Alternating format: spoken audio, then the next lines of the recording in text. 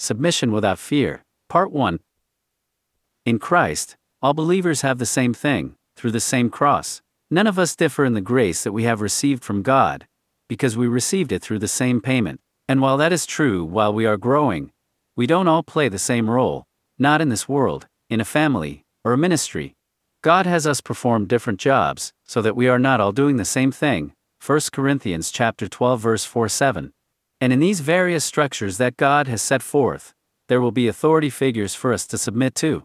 But there's a right way to do that. Now regarding wives submitting to their husbands, Peter makes a very important point, which is not commonly heard. It is applicable to husbands and wives, but we will see that it is a principle that should be applied to all forms of submission. Here it is.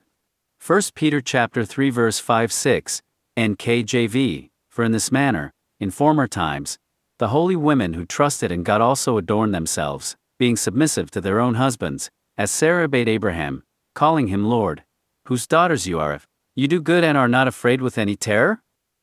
A man is the head of his household, so Peter is talking about wives submitting to their husbands, as is right in a household. I should clarify, because this is commonly misunderstood.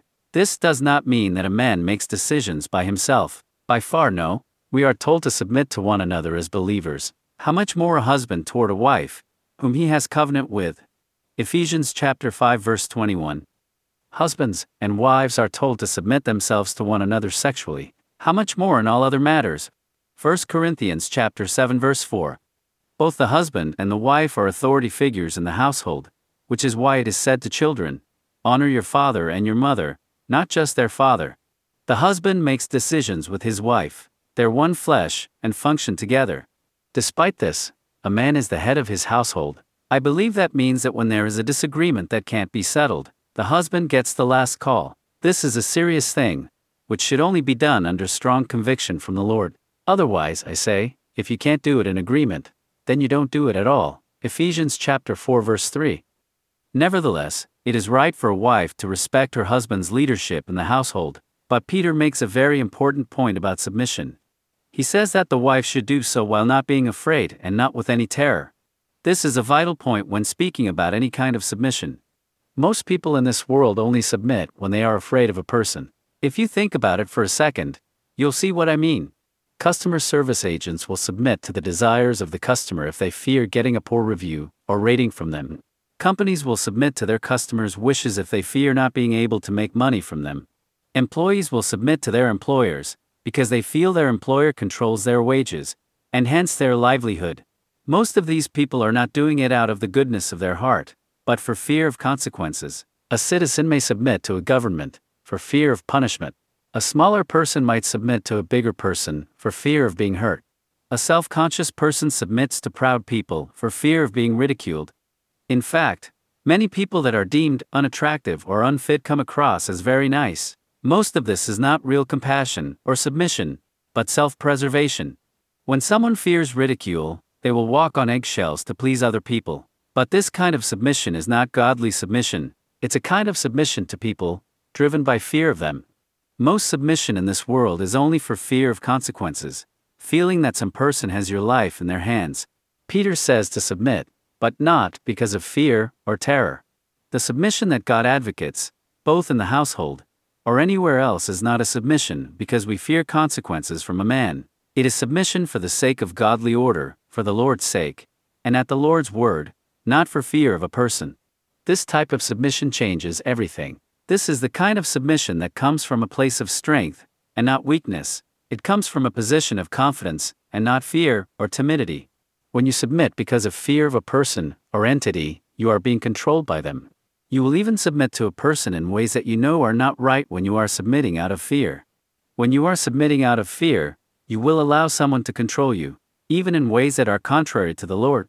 But when you don't fear any man, because your confidence is in the Lord, knowing that you place your life in the Lord's control, you don't submit because you must, for fear of consequences. You submit because you know it is right for the sake of order, not because of intimidation, and because you're submitting voluntarily, and not being forced to, by fear. You will also have the confidence to respectfully and politely decline when a decision is contrary to the Lord. When you submit to authority and not out of fear, you won't have fear to hold you back. when you need to civilly disobey or respectfully disagree with something contrary to the truth. This should not be taken lightly, and this is not to diminish the need for real, genuine submission. Even in times when you think there's a better way to do something, your opinion is not always needed. Sometimes less is more when it comes to your words. I'm not talking about abuse, but there is a need for real submission, even if a leader isn't being particularly fair. 1 Peter chapter 2 verse 18, MKJV, Servants, be subject to your masters with all fear, not only to those good and forbearing, but also to the perverse ones. Again, I'm not talking about being coerced into doing something immoral. That's the whole point of this article. But we should serve others, especially those in authority, even when they don't deserve it, because the Lord loved and served you when you didn't deserve it. If we can't give undeserved love, kindness, and submission to others, who can? When a leader is going in a direction that is contrary to the Lord, or asking you to do something that is contrary to the Lord, you can respectfully decline, because your submission is not out of fear of them. If you were submitting out of fear, you would allow yourself to be coerced, even in ways that you knew were wrong.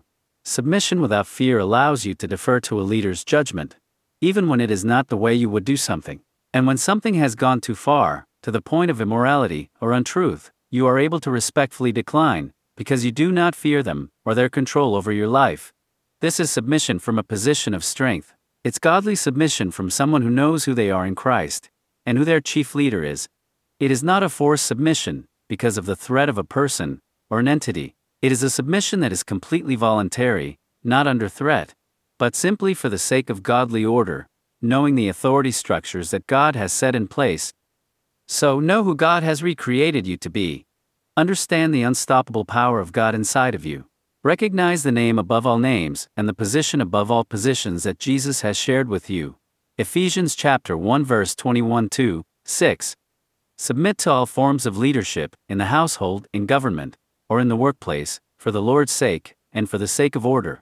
Because we citizens of heaven do all things for the sake of decency and order, but never for fear. 1 Corinthians chapter 14 verse 40, NKJV, let all things be done decently and in order.